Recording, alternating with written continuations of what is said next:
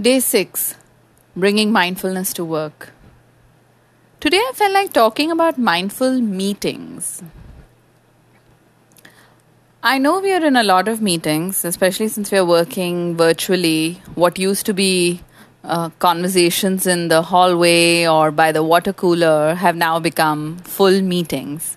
And also, as the joke goes, we've now discovered there are some meetings that were better off as an email, but now those emails have become full blown meetings because there's just so much to discuss. And bringing mindfulness to meetings can be particularly challenging. Some of us are quiet and take our time to absorb what's being discussed and then take our time to even share our opinions. Some of us are very comfortable with sharing our opinions and are usually the first ones to talk. I've realized that mindful meetings are about carefully balancing the art of taking up space and sharing space.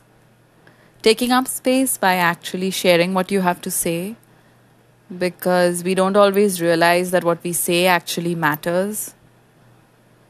And sharing space is about trying to create a safe space for others who are a little quiet to actually get the chance to talk. Our workplaces end up being so one size fits all. They don't account for the different kind of personality types we all have, the different qualities we have, the different social interaction styles we have. And a lot of times our workplaces are a little biased in favor of people who are louder, more assertive, and willing to just talk.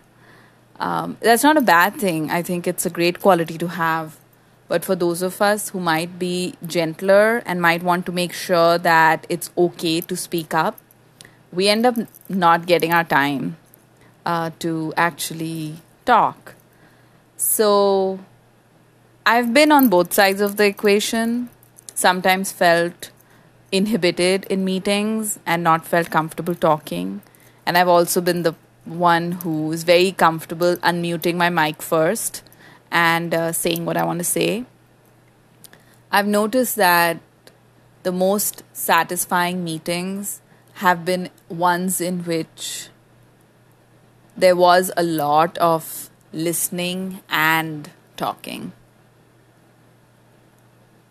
Mindful meetings are about genuinely coming into the here and now and understanding what is the most important contribution you can make in today's meeting.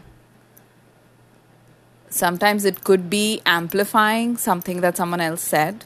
Maybe there was a good idea that was expressed, and maybe you actually just say, that might be worth considering. Or it could be inviting someone into the conversation by asking, what do you think about that?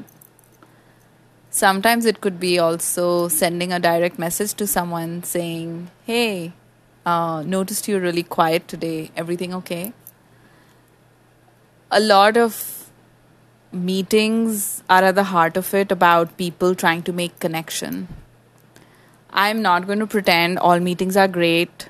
I'm not going to pretend meetings don't make us really annoyed. And a lot of meetings are really boring. But meetings are such a great opportunity to sit with yourself and notice what is going on with me. Especially if it's a meeting where you realize you're just supposed to be there, nobody needs you to say anything, do anything, just show up. What a wonderful opportunity to actually notice yourself breathing.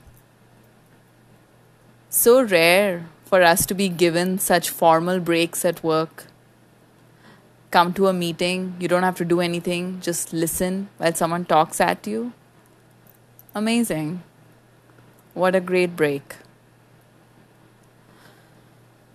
So yeah, today was just a reflection on how we can convert our meetings into opportunities to really practice some of our compassionate social skills. compassion, of course, to ourselves and to those people we work with. Hope you got something out of it. Until we meet again, take care.